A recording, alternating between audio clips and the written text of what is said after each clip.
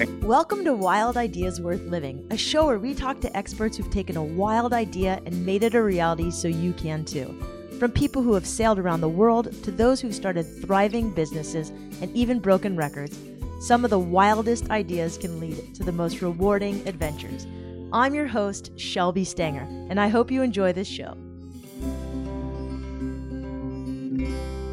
This is episode 16 with registered dietitian and exercise physiologist, as well as intermittent fasting expert, David Goldman. This episode was brought to you by Prana. Prana makes clothing for all kinds of adventures, from yoga to climbing, surfing, after surf, even work. We pretty much wear Prana product every day. Best of all, they're built to move with your body. So for surfing, swimsuits stay on, which is awesome. Shorts flex even when you're reaching your legs in weird climbing spots. And in yoga, and dresses are constructed to go from the beach to a meeting or a date, which is great for me because I don't love changing. You can wake up, get dressed, and hit the road. Also, for those who care, Prana keeps the environment in mind when they make all their products. You can check out Prana's sustainability video series at prana.com. And right now, if you go to the website and enter the code WILDIdeas, you'll get 20% off full-priced items. Today's guest, David Goldman, has some wild ideas when it comes to nutrition, fasting, and health. If you've ever been curious about intermittent fasting, straight water fasting, or different ways to train and eat, he's all about using fasting as well as an exclusively plant-based whole foods diet for promoting optimal health and performance. David got his master's at Columbia University in applied physiology and nutrition, as well as the registered dietitian credential. He worked at Columbia Athletics as a strength and conditioning coach. Then he was a nutrition consultant at Facebook. Most recently, he's been at True North Health in Santa Rosa, California, which is a supervised water fasting center. And he manages the fitness program and also consults with others on nutrition and fitness, and he gives lectures. On the side, he's been working with some major NFL athletes as well as other professional athletes, guys from the Chargers on plant-based eating, ways to train, intermittent fasting. He's also been filming a movie due to come out, my guess is around Sundance next year in 2018. The movie has some other big names like Brendan Fraser and others in it. I'm really excited for it to come out. David eats every other day for lots of times of the year. He also does some wild experiments when it comes to how he eats, his health, his nutrition. And I really like this episode, but just so you know, it is for information purposes only. Take what you like and leave the rest when it comes to this info. If you have a health problem, consult your doctor, etc., because neither of us are doctors. This is just a guy with some wild ideas about living healthy. I hope you enjoy this show.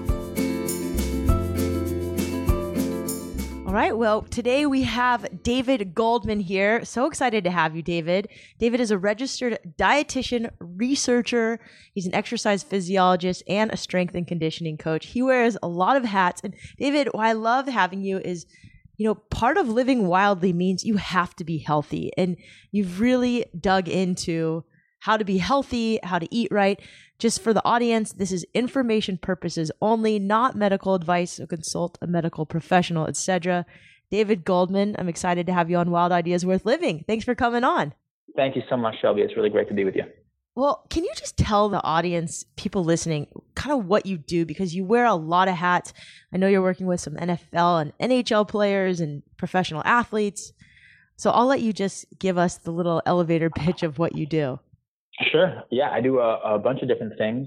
Active in clinical research, looking at plant-based diets and seeing the impact on health, on things like, actually athletic performance as well. I love the crossroads between exercise and nutrition. And so I like to apply that with my patients one-on-one. So I have a bunch of different patients. We work bridging the gap between food and training and trying to optimize that for whatever their personal goal may be, whether it's managing a disease. Let's say they have type 2 diabetes they're trying to get rid of, or let's say that they're a professional athlete trying to, perform their absolute best. I work with lots of people from lots of different camps, but at the end of the day, we got to move around and we got to put things in our bodies that work. So I study this, like I said, in the research fashion, helping with publication of these fantastic trials to get the information out to other people who can actually do something with it as well, doctors and other researchers, but then also just actually applying it. I love both learning and sharing it. So that's so cool. That's kind of what I'm up to. So people listening know I met David because I went to this place called True North Health, where he is. What's your title there, David? I know it's something really impressive. Director of Nutrition and Fitness. I appreciate that. Nutrition and Fitness at True North Health. And I went there because I actually listened to a podcast about someone else who'd went there. And long story short, when I got back from New Zealand, my lips were starting to turn white. And I had these like white pigmented areas on my skin. I thought it was just what surfers call haole rot, which is when your skin starts turning white. The dermatologist said, no, you've got vitiligo, which is an autoimmune condition. She told me I could use laser treatments and spend tens of thousands of dollars and that maybe it wouldn't work, or I could use these steroid topical creams that could cause cancer. So I decided I would try something else, something dramatic, something extreme. I would do a water fast, a water only fast. I did 4 days and I did it at True North Health, met David, and he started talking about some amazing things. One of the things you did that I thought was really fascinating is that you were at Facebook. Can you just tell me a little bit about what you did as a nutritionist who helped at Facebook? Yeah, so I'm actually going to go back to Facebook again this next month, and also to Google as well, to give a couple talks on a few things actually. One is going to be on how the diet that we eat can actually influence, and I'm actually feel kind of bashfully to talking about this, but influencing things like sex appeal and body odor and breath and skin tone and things like that. So I'm actually pretty pumped to do that, and a little, I guess bashful about it too. But things like longevity, boosting brain function, how diet and exercise can influence that. So basically helping their thousands of engineers to the best of my ability to follow the type of diet and exercise program that will help them be productive, will help them take less sick days, will help just improve cognitive health and just general well-being. I helped design their fitness center. So they have a pretty big fitness center, and I played a role in determining what equipment we'd have and the layout for all that. That was really fun. That sounds fun. Working with people one-on-one. Yeah, it was really cool. And also I got to work with the kitchen staff too and help kind of figure out what sorts of foods that were being offered. How could we tailor that to really optimize health and well-being? So I did a bunch of stuff there that I really loved. Oh, and I also taught ski and snowboard conditioning class and half marathon course and a bunch of fun stuff like that. It was just a really good time. That sounds like a dream job, and you should have traded stock for hindsight. I love the story about the artist who worked for stock. So I really want to talk to you about your journey into health, but I got to ask you, I mean, this whole like plant-based diet for sex appeal and how you smell, can you just touch on that? That's so fascinating. Because I'm new to the plant-based diet. I've done it for a year and I don't have guys hitting on me left and right, but that'd be great. Yeah. So everything that I share is all research backed. I'm only pulling these things from peer reviewed literature. I'll just give you an example. There's pretty cool data looking at 2 weeks of eating just a regular, nasty, like high animal protein diet. And then they actually had guys do this. I forgot, University of Prague, I want to say, did this for about 2 weeks. And then women essentially smelled pads that these guys had been wearing under their armpits. And they rated how pleasant or not pleasant they smelled. Anyway, they did that for 2 weeks. Then the guys switched over, pulled the meat out of their diet, and the way that they rated the smells of these guys was just dramatically better. I think it was something like 17 guys were basically sniffed by 30 women on 2 different occasions, and they controlled for a bunch of things like, where a woman is in her menstrual cycle can affect her smell. So basically, they just how she smells, not how she personally smells, but her sense of smell. Yes, I get it. So anyway, they you understand. I get it. Did this. Stuff like this seems to improve smell and halitosis or bad breath. There's a bunch of different things that seem to be influenced to a plant-based diet that seem to work better when we have more fruits and vegetables. Well, it's funny because Johnny and I were just talking about, there was some Howard Stern episode a long time ago with David Wolf, and he said he could tell who was vegan and who was not in the room. And he pulled them all aside and smelled everybody's armpits and was like, meat eater vegan, meat eater vegan. I don't know. I mean, I guess it was a long time ago, but it's interesting that you can tell. So obviously you eat plant-based. I'd love for you to talk to me a little bit more about your diet, but really, how did you get into health and nutrition? It had to be important for a reason. Kind of how did your journey begin? Yeah, so I was 5 years old. My mom read to me one of those books that no one should read to a 5-year-old about what happens in like slaughterhouses, and it was Oh, terrible. I was actually eating chicken wings or chicken fingers at the time. I was eating chicken fingers at a fast food place called Friendly's in New York. My mom was eating them too, and she just thought she wanted to raise her kids with full disclosure so that we know whatever is happening, and then we can make an informed decision. great So I was mom. like 5 years old, and I thought, man, that was terrible. Yeah, I thought, okay, I can't do that. So I went vegetarian, but not healthy, and actually got really, really overweight during that time. Five until I was 20 years old, I was a vegetarian. And then I was started to train. I started to lift. I was snowboarding. I was running competitively. I was playing a lot of sports, and I was really active. And I really wanted to add muscle, and I wanted to boost athletic performance. And so I thought I had to eat meat to do that. I mean, that's what we're told, right? That you have to eat a Yep. lot of animal protein. You have to have whey protein. You have to have all this stuff. So I did that from 20 to 27.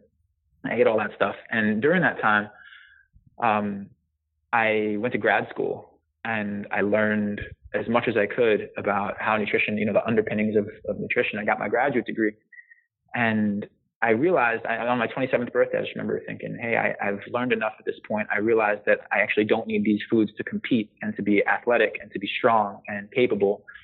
And so on my 27th birthday, I killed it and went all plant-based. I'm 33 now, so it's been 6 years. But I've played with lots of different diets throughout that time. I've gone like on the low carb. I've gone low carb ketogenic, low carb not ketogenic. I've gone, I've done things like zone and South Beach and high protein and low protein and raw and paleo before it was called paleo. So I played with all these different things.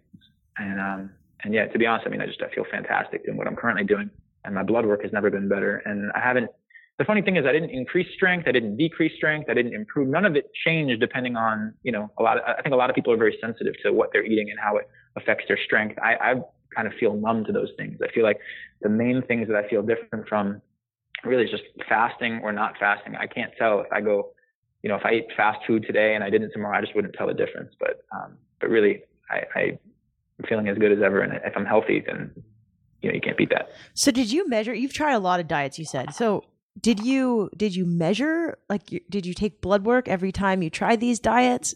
What if you kind of learned from all Yeah. of these diets, and how did you measure them? Yeah. I mean, I would always get blood labs done. I'm super curious about these things. So I'd be measuring inflammatory markers, looking at things like CRP and sed rate and homocysteine and different things to see how do these diets objectively change my health. And for example, I had leaky gut once upon a time, and I was, still eating pretty healthy. Like you would have thought that it was a really healthy diet. And I remember thinking, okay, this is actually a little bit before the paleo diet became a thing. And I essentially did that. I was living in New York, and I went to the farmer's market and got all my stuff grass fed, and I ate grass fed butter and whatever I could get from as close to the earth as I could think. My homocysteine levels were through the roof. Those are a marker of inflammation. It's a really important one to keep low. Otherwise, you increase your risk of cardiovascular disease and a bunch of other things that are really ugly. Mm. And so I remember, that number dropped a point or two, but it was still about 20, which is crazy high. You want it to be close to zero. And then switching over to the plant-based, it came down to really close to zero, if not zero, for the last number of measures that I've had taken. So I like to track things like that in relation to the diet, track my body composition. When I worked in obesity research for about 5 years. We had access to really fancy, fantastic body composition measuring tools like a DEXA and a BOD pod. And so I've measured these things too. I love having before and after. These experiments of one, I think, are really fun to do. So I've done it here at True North too. I've played with a high fat vegan diet, a low fat vegan diet, low carb, high carb, low protein, high protein, all those things. So I just think it's fun to track these things, to track it off of my bench press or my squat, my sprint times. All that to me is just a really fun thing to look at. So I'll do that with each of these diets just to see, does any change happen? And to be honest with you, it's really hasn't changed much. It's just more for objective markers of health. So you said you could lose weight, gain weight on any diet. So for you, you figured out how to lose weight, how to gain weight. But when it comes to just your blood work and everything else and feeling good and training the best, what are some of the foods that have helped you comprise kind of the most optimal diet for you, and that you've seen with your athletes that you train as well? Like, what would breakfast, lunch, and dinner be? Yeah, so I do. I perform alternate day fasting. So this isn't something that I would recommend to my patients. This isn't something I would recommend to my clients necessarily. It's just something that I personally find that I feel really, really good basically eating every other day. It's really, really hard to stick to. Compliance rates are very low in the literature, but that's personally so I eat every other day. Yeah, when we met you, we thought that was crazy, but I think it's also interesting. I mean, so I want to talk a little bit about fasting later, but when you do eat, what do you eat? Cool. When I do eat, I'll still skip breakfast. I'm not a big breakfast guy, but I'll have, let's say, I don't know, I think lunch might be lentil soup, a big salad, and a bowl of steamed veggies and sweet potato, for example. And no salt, maybe, right? What's that? Yeah, I don't add salt or oil or sugar or any of it. It's just the food and herbs and spices.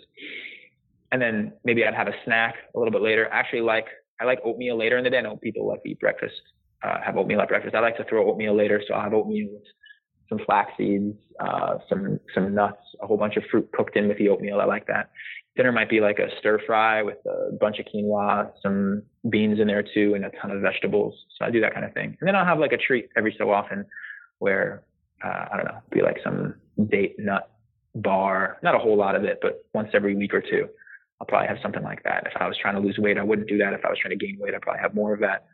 But that's kind of a given day for me with a whole bunch of water, and, I'll take some B12 and call it a day. So it's pretty much, no oil, no sugar, no salt, whole food, plant-based. Yeah, definitely. And I wish that I learned that was how it could be. I wish that I learned that was the healthiest thing you could do when I was in school. I mean, if I learned that like a decade ago, I could have saved so much time and so much trouble. We always talk and hear about moderation and all things in moderation. And that was one of the really eye-opening things to me about going to grad school and my journey since then and coming to True North, is that really, you eat moderately and you become moderately healthy, you become moderately athletic, you become, I think, moderately happy. And I really like pushing it. And I really like seeing what's the best performance I can get from my body, from my brain. What is optimal? What is, and so that's one of the things that I feel like this diet feeds into. It's pushing the pedal to the metal. I love that. I think that you're right. If you do things moderately, you are moderate, and you kind of take it to the extreme. And it is a wild idea to eat every other day and skip entire days. It's probably socially a little challenging as well. People freaked out when I told them, hey, I fasted 4 days only with water. And I'm one of those people who I couldn't even skip lunch before I went to True North Health. I don't think I ever did. Like, I didn't skip meals, but I found fasting on water only for 4 days really easy. And by day 2, my skin started to repigment. It was crazy. I was like, this is insane, but it really worked for me. So, I haven't been able to explain this to friends, so maybe you can help me. What does fasting scientifically do to your body? What happens? Yeah, there's a bunch of things. I would think of it like spring cleaning. You give your body a chance to empty out all the garbage that it's accumulated that it would otherwise just continue to store. So you're experiencing profound catabolism. Catabolism just means tearing down of tissue during a fast, especially during an extended fast like what you experienced. So when we tear down old, decrepit tissue, we're just left with the younger, fresher stuff. And then when you refeed, you can rebuild a brand new, for example, immune system, but other systems as well that need to be rebuilt in a more powerful way. So we see improvements in the body in tons of different things. We see insulin sensitivity improve. We see, basically brain function improve. Actually, that's one of the coolest things I think that happens when you fast is you become hungry, and hunger hormones like ghrelin, for example, go up, and that's trying to help you find food. It's basically training for your brain. So even though it's uncomfortable to feel hungry, the same way it's uncomfortable to run, your legs, if you didn't know that soreness and burning that you feel in your legs when you run, if you didn't know that was actually good for you, you might stop because you'd say, this is bad. I'm afraid what's happening to my legs. If you don't know that hunger sensation, that experience of hunger, if you didn't know that was good for you, you might say, this is terrible. I need to stop fasting. But it actually makes us smarter, increases production of a protein called brain-derived neurotrophic factor. Basically makes us smarter. It actually causes new brain cells to develop from stem cells. It causes amazing things to happen in the brain. It kind of pushes us away from dementia. So many different amazing things happen in different parts of the body. A lot of people are afraid it's going to tear down my muscle fibers and I'm going to lose all this muscle. That doesn't happen. We know that growth hormone goes up. during a fast, during like what I'm doing, these short 24-hour, 36-hour fasts, protects us against the loss of these. So we're not going to get skinny and weak. We're not going to do, none of that's going to happen. Just really fantastic things happen all around. And there's lots of incredible new research coming out on how this can be applied to people with tons of different conditions, including, things you wouldn't think might respond well to this, like multiple sclerosis, for example. That's so interesting. There's also this big trend towards intermittent fasting. And I guess what you do is maybe a form of intermittent fasting.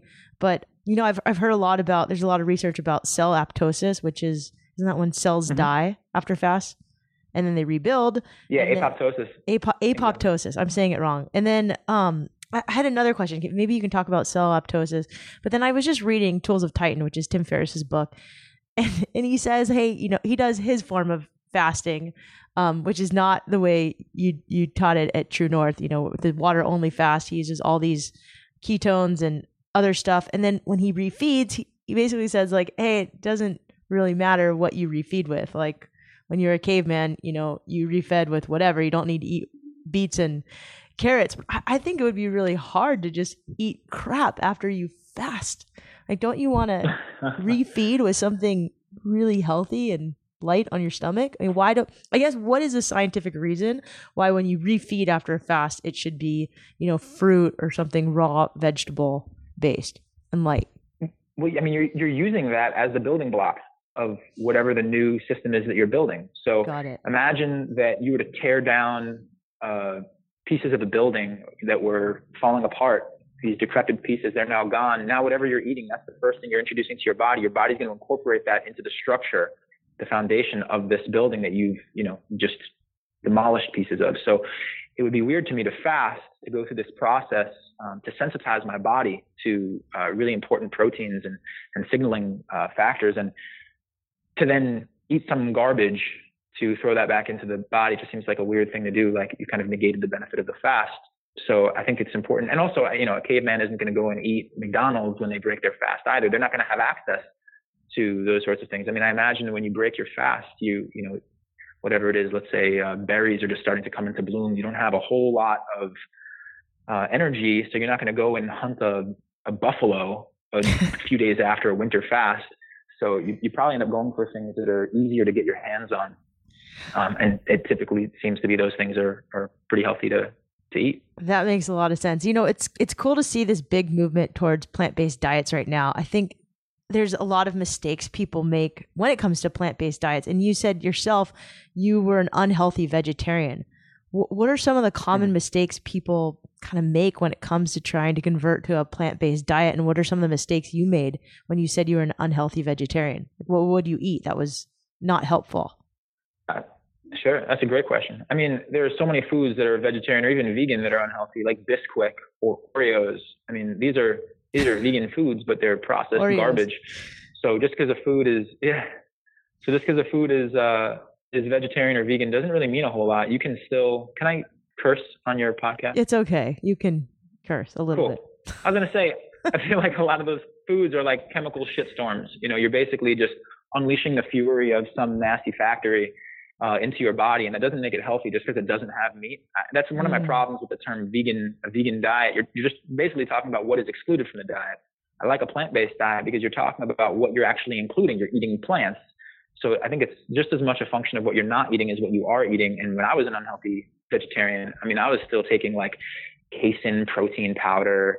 I was still eating Oreos, and when I was a kid, I was eating fruit roll-ups and stuff that it was still vegetarian, but just because it didn't have meat, it didn't mean that it was healthy. You can still pour oil all over your food and it doesn't make it healthy, even if it's olive oil or even if it's coconut oil or things that are controversial. And, I think it makes sense to focus on what you are eating rather than what you're not eating. Yeah, I thought that was really interesting. I had eaten a lot of coconut oil. I would make sweet potato fries, put down coconut oil. I'd cut sweet potatoes up, put them down on coconut oil, and they'd become like sweet potato fries. And then when I went to True North Health, they said, oil really isn't that great for you. And so I started just using a piece of parchment paper, sliced sweet potatoes thin. I'll make like nachos. I'll put like beans on it and salsa, and it's pretty healthy. I probably eat that like once or twice a week. But why scientifically is oil kind of not something you recommend for optimal eating? Well, for a bunch of, I would look at oil as like the same kind of thing as juice. It's just pressed from a different plant. So you're basically just ripping out the fiber, you're ripping out some of the protein, you're ripping out a lot of the phytonutrients that are found in that food, and you're just concentrating the piece of it that's calorically dense. So if I was going to eat coconut, that would be different than coconut oil. Why would I rip out so many of the healthful components of that food, especially for a lot of people who are trying to lose weight? Like, why am I going to pull out those parts? The fiber and the protein are satiating. And why would I ever want to rip out all the phytochemicals? So I guess I just see it as concentrating the one part that we probably don't need in a culture of excess, and pulling out the stuff that we do need, where we end up with insufficient, plant chemicals that can help us out. That makes sense. So basically, non-processed is the best. It sounds like whole food. A lot of people ask me, like, how do you get your protein if you're vegan? And I feel like I'm stronger than ever, but it's really hard to explain it to people. And then they ask, do you take protein powder? I mean, I even have a really good girlfriend, and she said, hey, Shelby, I'm on this new diet. I'm really trying to get 130 grams of protein a day. And I mean, to me, that seems really high. And she's eating, she's going out of her way to force all this meat and protein powder into her diet. I mean, what's your take on how you get protein on a plant-based diet? I mean, it's super, super easy. Like we look at the data on how much protein are these people are plant-based eaters getting. And without even trying, they're well over 100%. I forgot exactly which amino acid it was that they had the least amount, but it was like 109% of what they require in a given day. So without even focusing on the way that they eat, a plant-based dieter is going to exceed their requirements. That's not to say that it's optimal for athletic performance. If you were an endurance athlete, I think this type of diet would be fantastic. It would just play into it perfectly. That's why you see people, you get like Rich Roll and Brendan Brazier and lots of endurance athletes just naturally gravitate into this. And if we were looking to maximally build muscle, like optimally build size, and I do that with a lot of patients or a lot of clients of mine, then we would just tailor it a little bit. We would add additional legumes to their diet. Maybe they'd have more chili, or they'd have more split pea soup, or they'd have more lentil soup or black beans, or they'd have a hummus that we'd make without olive oil. But maybe more tahini or even without that. So I would just have more greens and beans, because those are going to have a higher percentage of calories coming from protein. So for the people who actually do need to add muscle mass to their frame, like a shot put or whatever it might be, who performing competitively in this way, then we would up protein that way. But without even trying, for the rest of us who are not in that 1%, who are competing in that way, we're not even gonna have to try, and we're going to get it. We would actually have to go out of our way to become deficient in protein. I don't even know if you could do it in this country. Like, you would have to try really hard. So the 130 gram requirement is not accurate then? I mean, for what purpose? Like 130 grams to do what? I don't know. To just be generally healthy. I'm guessing that's what she weighs, and the nutritionist that she's gone to has said, hey, you need 1 gram of protein. 1 gram per pound? Per pound, yeah. Yeah, I feel like that's just not based in anything scientific. I feel like to push that, I mean, the recommended daily allowance is 0.8 grams of protein per kilogram body weight. The most I can see in the literature being warranted for strength athletes who are training really hard is basically doubling that, 1.6 grams of protein per kilogram body weight. And since 1 kilogram is 2.2 pounds, her nutritionist has her well over that 1.6 up to 2.2. And there's actually data showing that that's not beneficial. Like, doubling the RDA seems superior to tripling the RDA for building muscle, for cutting fat. So I think it's that 1 gram per pound. I know where the mythology came from. I just don't feel like it. I would like for it to die. There's a lot of new research coming out. I love what Rich Roll's doing, and Brendan Brazier, and even my friend Rhonda Patrick. She's not totally plant-based, but she has some really interesting studies that have come out about intermittent fasting, and it's fascinating. I just want to go back to this intermittent fasting, because you talked about how it helps your focus. There's a guy I met, he's a teacher at MIT, and one of his research friends, he's an older guy, he's been up for Pulitzer Prizes, he eats every 3 days. And he says it helps him with his studies. It's so interesting. It's cool. It really is cool. You feel sharp. You think of a lot of people too. You think of like Henry David Thoreau and some of these real brainiac folks who go off on their own, and this is where they have some of their best ideas, and they're not stuffing their faces when they're so far away from civilization. So it's really amazing. I think it's worth trying. It's worth just seeing what happens if you skip a meal. I think like you're saying, they feel sharpest when this is happening, and your brain is just trying to help you find food. It's like, it can be anxiety producing, but if you realize this is actually just your body ramping up your cognitive, your sharpness, your energy to help find that food, you can channel it into other things. You can sublimate it, and it's really amazing. It's just an amazing feeling. You feel alive. Do you ever crave like burgers or steak or meat still? Because I do. Do I crave those foods? Yeah. I mean, every now and then you do. And so what do you do? Like for me, because I'm really trying hard to be plant-based, only because I've seen what happened to having white splotches on my lips and I'm a little bit vain. Mm-hmm. I just eat greens and beans and it tends to go away, like these weird cravings. And I feel great.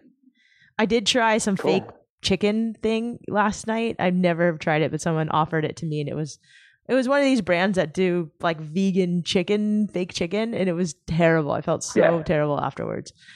But anyways, greens and beans. Is that your cure? Greens and beans, or like what do you do when you just? I like them, greens and beans. And honestly, I mean, in terms of the cravings, I think of it psychologically. Like I think, why am I getting this craving? Is it because I just walked past, like a burger joint that I used to go to? Is it because I'm stressed? And I feel like it's not your body saying you are iron deficient, you need to have this meat. It's not that. I think a lot of people think that your body is calling to you in some important way. Because you notice people have cravings for things that are really energy dense, that are going to be really, I don't know, just things that are more addictive. I think of it in an addictive way, and the same way that, I don't know, I guess I know what it does to my body, and I know that experience of being in an addictive cycle, it's stressful. Yep. If I have a craving, it's not like a good experience. If I end up eating the thing that I didn't want to eat, it's not like it was something that gave me pleasure. It's just so that I could stop thinking about it. And then I feel like that just drives the cycle. Yeah. And that's what I like about some of the founders here. One of them, or both of them, I guess, they wrote a book called The Pleasure Trap. And when I've strayed from this way of eating, it's not for joy. It's just so that I can stop stressing about, if I go to a party and there's brownies and I end up eating a brownie, it's not because I'm so excited about eating a brownie. It's just because I don't want to have to keep fighting myself on that. So I don't really like to feed into that. I try to break that cycle and put distance between me and the last chicken wing. And over time, like it is with an alcoholic, it's never like it goes away, but you stop craving it to the same extent. It's always there someplace. So you said, do you ever crave like whatever, ribs or whatever? Sure. But the more time I put in between myself and that last time I did it, the easier it becomes. I have so many more questions when it comes to nutrition. Like, I just want to ask you, do you do coffee? Do you ever use stevia? Do you use protein powder? No, none of them. No, for different reasons for each of them. But, again, just speaking back to that pleasure trap, the stevia, if I have stevia, then strawberries don't taste that sweet because I've just changed the threshold of what I require for something to taste sweet. So if I fast for a day and then I eat a carrot, man, that carrot is crazy sweet to me. Like if I haven't eaten in 36 hours and then I have a carrot, it's just unbelievable. But if I had stevia, then all of a sudden that carrot doesn't taste so good. Like right now, I mean, I don't add salt to my diet and I'm still getting plenty of sodium. Like I'm not going to die of hyponatremia.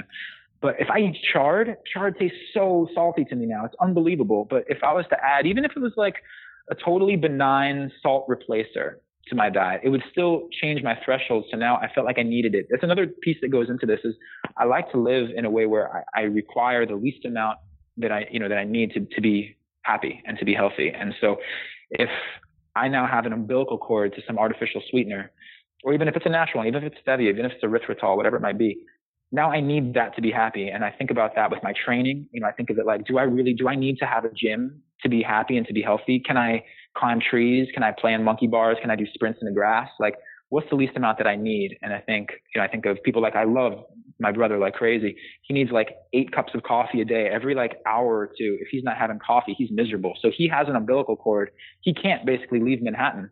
If he was to come to some place where there's not a Starbucks in every corner, it kind of snares him. And so I don't want that on a personal level. And so I try to keep just the stuff that I need. So yeah, freedom is huge. Freedom from just having anything. I have a friend who just doesn't drink coffee, and I was like, why? He's like, because I just don't want to be like, I don't want to have to go surfing and stop to get coffee before I go surfing. I'm not there yet, but I applaud people like that. When it comes to training, you just talked a little bit about it, but can you tell us a little bit about your unique approaches to training and also not only for you, but what you do with other people? Sure. So what I do personally is honestly pretty different than what I do with others. I like to lower the barriers for entry for other people to be able to train. So a lot of people feel weird about going to a gym. I tell them they don't need to go to a gym. There's a whole lot of stuff they can do at home or at a park. There's a whole lot you can do with a suspension trainer in your own doorway or even without it. So I think the most important thing is just that people do something that they enjoy. If you hate squatting, then don't squat. If you hate bench pressing, don't bench press. If you love walking on your hands, then you can walk on your hands. If you like, like I said before, climbing trees, you could do that too. So I've done a bunch of different things to be fit. And they go from heavily tracking my numbers and doing really intensely periodized training programs to just getting out and playing. And I think it's worth noting that the cultures where the people live the longest, they're not doing any formal exercise. Mm-hmm. They're really active throughout the day, but there's nothing really formal about it. So for athletes that I work with, I'm obviously having them lift and they're doing very specific movements on very specific days and reps and sets and everything, training volume we're accounting for. I did that for years. And at a certain point, I just thought, man, I'm not trying to be a competitive athlete. I want to go outside and just spend more time outside. So, I'll go outside barefoot. And I'm not telling other people to do this. I've taken a lot of time to build up the muscles underneath my feet, my arches, my plantar fascia. All of that is strong and capable now. So I'm not telling other people who have orthotics to take them off and now do the same thing. Definitely don't do that. But I'll go outside and I'll lift barefoot. I'll go jog over to the park that's about 3/4 of a mile or a mile away. And I'll do some wind sprints barefoot. I'll climb trees. There's a big rock that I'll pick up and I'll throw. I'll do, a whole bunch of things that just feel like fun. There's a jungle gym there. I like to climb over the jungle gym as fast as I can, come back as fast as I can, do some things like that for work capacity and also mobility. I'll go under things, that look like hurdles, for example. So I like to be outside and active in my environment. I feel more alive there than I do in a gym.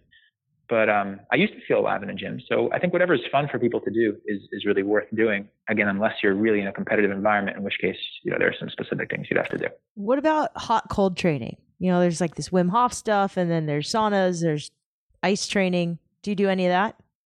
Yeah, I just do it naturally because when it's cold out, I don't layer up more. And I live in California, I live in Northern California. So obviously if someone's in Alaska, it's going to be different. But I wear the least amount of clothing that I can in order to not be distracted by my core temperature. So, if it's warm out, Wow. I'll be shirtless. And if it's cold out, I'll be shirtless. And I would sooner wear gloves to protect the extremities, for example, than I would wear like a vest or something, a short sleeve shirt, which seems weird to me because it's keeping the inside warm, but the stuff that would get frostbite would be the outside. So anyway, I do that stuff, but I don't go out of my way to do it. I don't do contrast showers. When I go to sleep, I just wear the least amount of sheets or covers or whatever it is that I can do to feel comfortable. And I recommend the same thing to my patients. It's just, you don't have to be extreme about it. If you could go outside in a t-shirt or in long sleeve shirt, and either way, you're fine. Maybe you're a little bit chilly with the t-shirt, but it's not anything noticeable. I say just do that. Do whatever, just make it unnoticeable. And then you progressively overload. You slowly build that brown fat around your central nervous system, and you'll develop that. You'll actually train it like a muscle. It'll get stronger. I remember you told me we baby ourselves, and the more discomfort we can do from training, sometimes the better. Yeah, with everything. I think it's like that with fasting, it's the same thing. I think with school too, if you can't delay gratification, you can't get a degree, you can't learn cool things. So you kind of have to put off playing with your friends in the park for right now so that you can learn things. So I think delaying gratification and being willing to feel uncomfortable is really what forges the strongest people. And so, yeah, whether it's fasting, whether it's, could play into anything, could play into food, but I definitely think that that's what makes us stronger, is to be able to endure and to adapt. That whole concept of hormesis is we learn to now be stronger based off of some of the hardships we experience. And if we start to learn, if we can look at the hardships as actually enjoyable, that this is actually what's making us stronger, then it doesn't even feel difficult. And training actually feels fun because you see the purpose that it's serving. So do you want to tell us about that one time in New York City when you walked around barefoot? Yeah, I'm happy to share this. So I don't recommend this to anyone else. I just want to put that out there. Because I work at a water fasting facility and we do it. It's medically supervised, and I'm an idiot. And so just take into consideration that I'm saying do as I say, not as I do. So I water fast even when I'm not under medical supervision. I have no pre-existing conditions. There's no contraindication to doing it, so I do it. And I like to do it when I'm on vacation. It just takes a lot of, I don't have to go and cook and whatever. Oh, so anyway. That's awesome. Yeah, you don't have to worry about it. When I went back to New York, yeah, it's much easier for me and I feel much more calm. I use vacations as a way to relax. So yeah, I went back to New York this last winter, and I told you I'm a weird guy, and I walk around barefoot, and it was New York, and it was cold, and I cold stressed too. So I was near nude walking down the street to go pick up my friend from the train station. I was on my 10th day of a water fast. Again, I'm not recommending anyone do that. And I was going to get my friend, and a cop car came over, and they stopped me, and they said, "Hey, are you okay?" We got 2 phone calls. People were concerned that there was a guy who was wearing no shoes, walking in the cold, and "Are you okay?" And they were actually really nice about it. They weren't like, antagonistic or anything. And I said, "No, I'm totally fine. I'm an exercise physiologist, so I'm really well aware of the way that the foot works, and so it's actually pretty amazing." And I said, if I wear shoes, it kind of changes this. And I bent down to show, and I said, "Hey, look, take a look at the arch in my foot, and it's this beautiful spring, and it's designed to work in this way." And I think they were looking at me like, this guy's crazy. Like, why? He's talking about his foot. And then when I stood back up to continue talking with them, I got a little bit lightheaded because I was on my 10th day of fasting, and they looked at me like, I guess it looked like I was going to pass out. I didn't feel like I was going to, but I guess I got a little woozy for a second, and they said, "Are you okay? Are you okay?" And I said, "Yeah, I'm just on my 10th day of a water fast. So it's cool." And, I just saw them look at each other like, what on earth? Like, who is this guy? Like, what is this? What is he doing? And, I thought it was totally normal. And I realized like, no, I guess I've strayed from the norm a good amount here. And it was reflected in these guys' faces. So interesting. I love it. What were you like as a kid, David?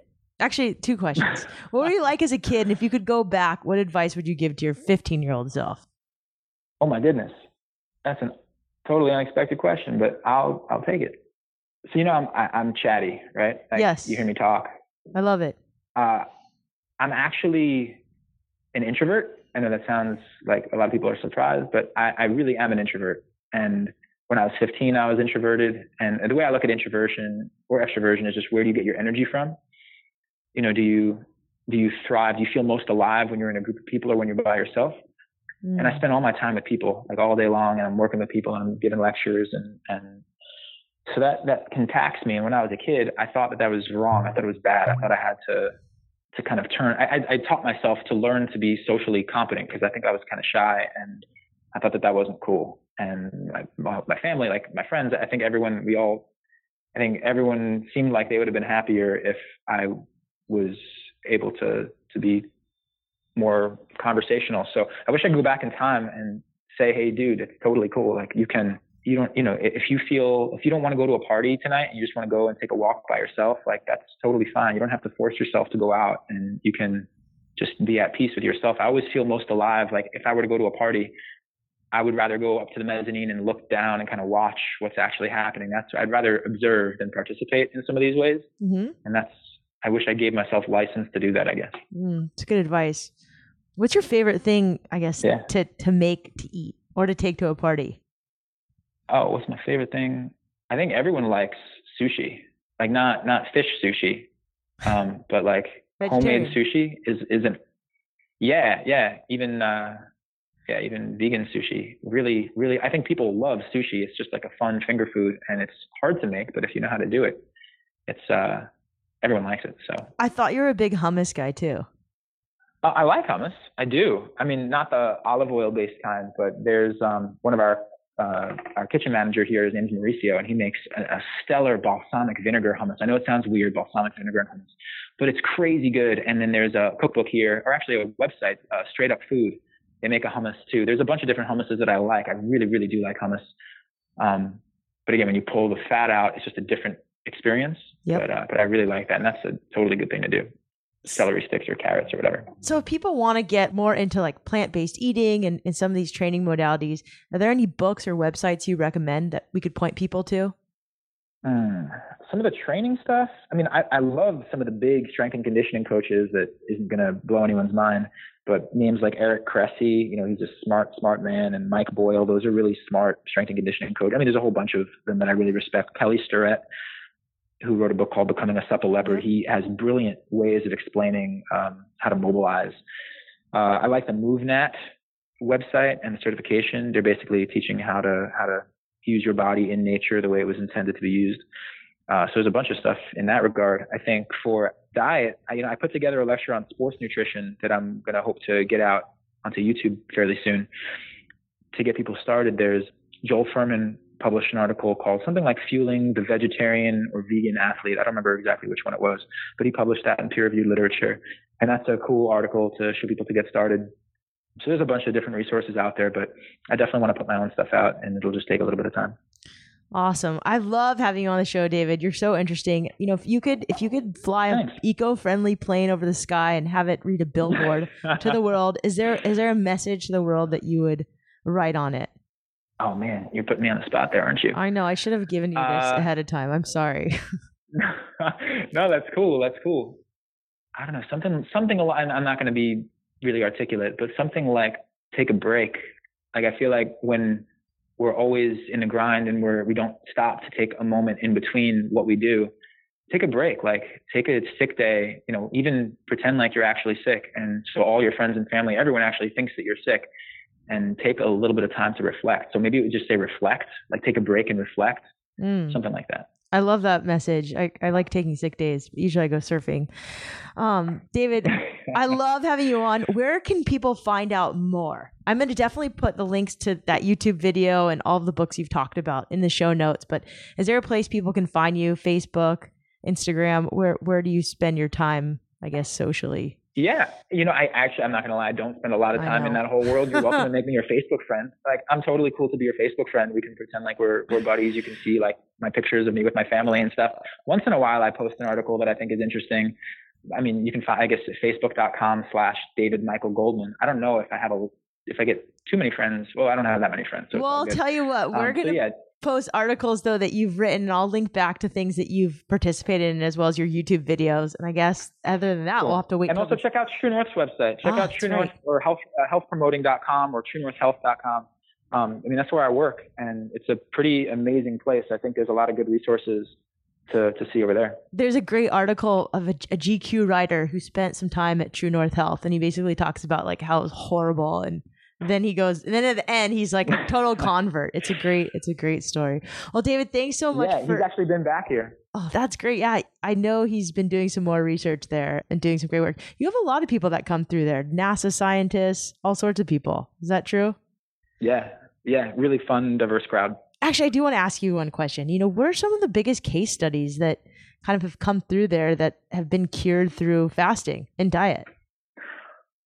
I'd say the most recent and really cool case report was published in the British Medical Journal, and it was on lymphoma. You could just Google True North lymphoma British Medical Journal, and it will come up, and pretty cool stuff. I mean, we can't say that we cured it or anything like that, but it was just a fantastic improvement from someone who came here and water fasted. So that's definitely a good resource to direct people to. Has there been anything else? I know you had said something about hypothyroidism. There was a girl with a really chronic headache. Yeah, that's near publication, the chronic persistent headache, 16-year headache that resolved. I'm in the midst right now of writing up a report on autoimmune thyroiditis. And we're working on two other ones, one with a prolactinoma and one with lupus.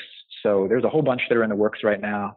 Another condition called glossitis, which is inflammation of the tongue. So there's a whole bunch of really amazing improvements that seem to happen when people come here. And so we're just getting that out in the peer-reviewed literature now. We're just churning it out. So more to come. Awesome. Well, David, thank you so much. I'm sure there's going to be questions. So if you have questions, you can email me, Shelby@wildideasworthliving.com, and I'll get them over to David and get back to you. David, thanks so much for coming on. Good luck on the movie. My pleasure. We can't wait to see more of you soon. Thank you. Thanks for having me, Shelby. I appreciate it.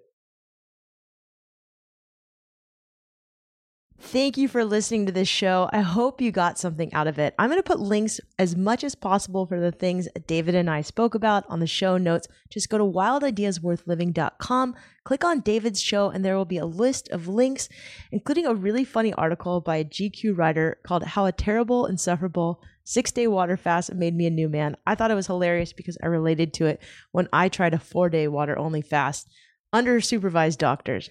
So check it out. The books are all linked to an Amazon account. So when you click on those books and buy from there, it definitely helps the show out because we get a little bit of a commission. And this is a labor of love, but I'm loving it. And thank you for all the feedback, for the comments, and for telling your friends.